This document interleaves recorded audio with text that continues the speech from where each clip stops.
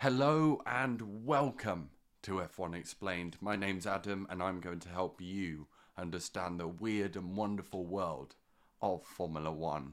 Please do send in your questions and don't forget, if you want to see more of this, like, subscribe, do what you need to do to a video or a podcast or a piece of content that you like this one. So the second question that we're going to tackle today is one that I get asked by lots of people. It's not just been asked by one. And that is, what is Drive to Survive? For me, Drive to Survive is the perfect Netflix show because it's about Formula One. But it's not just me. Looking at the data, Drive to Survive was streamed in more than 1 million homes around the UK. It's not just in the UK.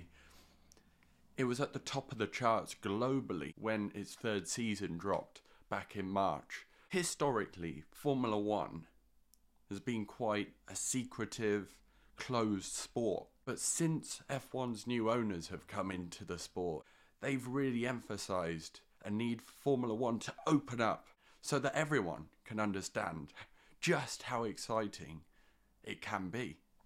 And that's what this Netflix documentary does. It actually humanises the people involved in Formula One. So for example, you'll see Daniel Ricciardo opening up on how he's not feeling like he's being loved at the team and deciding to make the jump and move teams.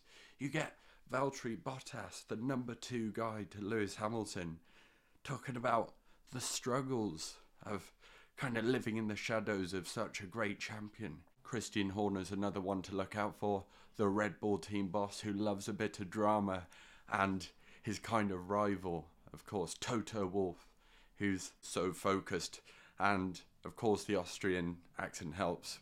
You can imagine him saying, "I'll be back." I would say that Drive to Survive does live up to what you thought about Formula One. It really is a dog-eat-dog world with lots of rich and famous people getting involved. But you get to see it behind the scenes.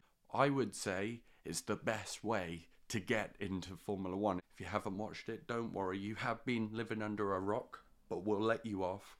Go and watch it and let me know in the comments what you think. Season 4 is coming out sometime in March, so you got time to catch up with the first 3 seasons. Get on it. That answers the question about what Drive to Survive is. If you've got any other questions, of course, leave a comment below and we'll have you featured on F1 Explained. My name's Adam. Thank you so much for watching. Have a great day.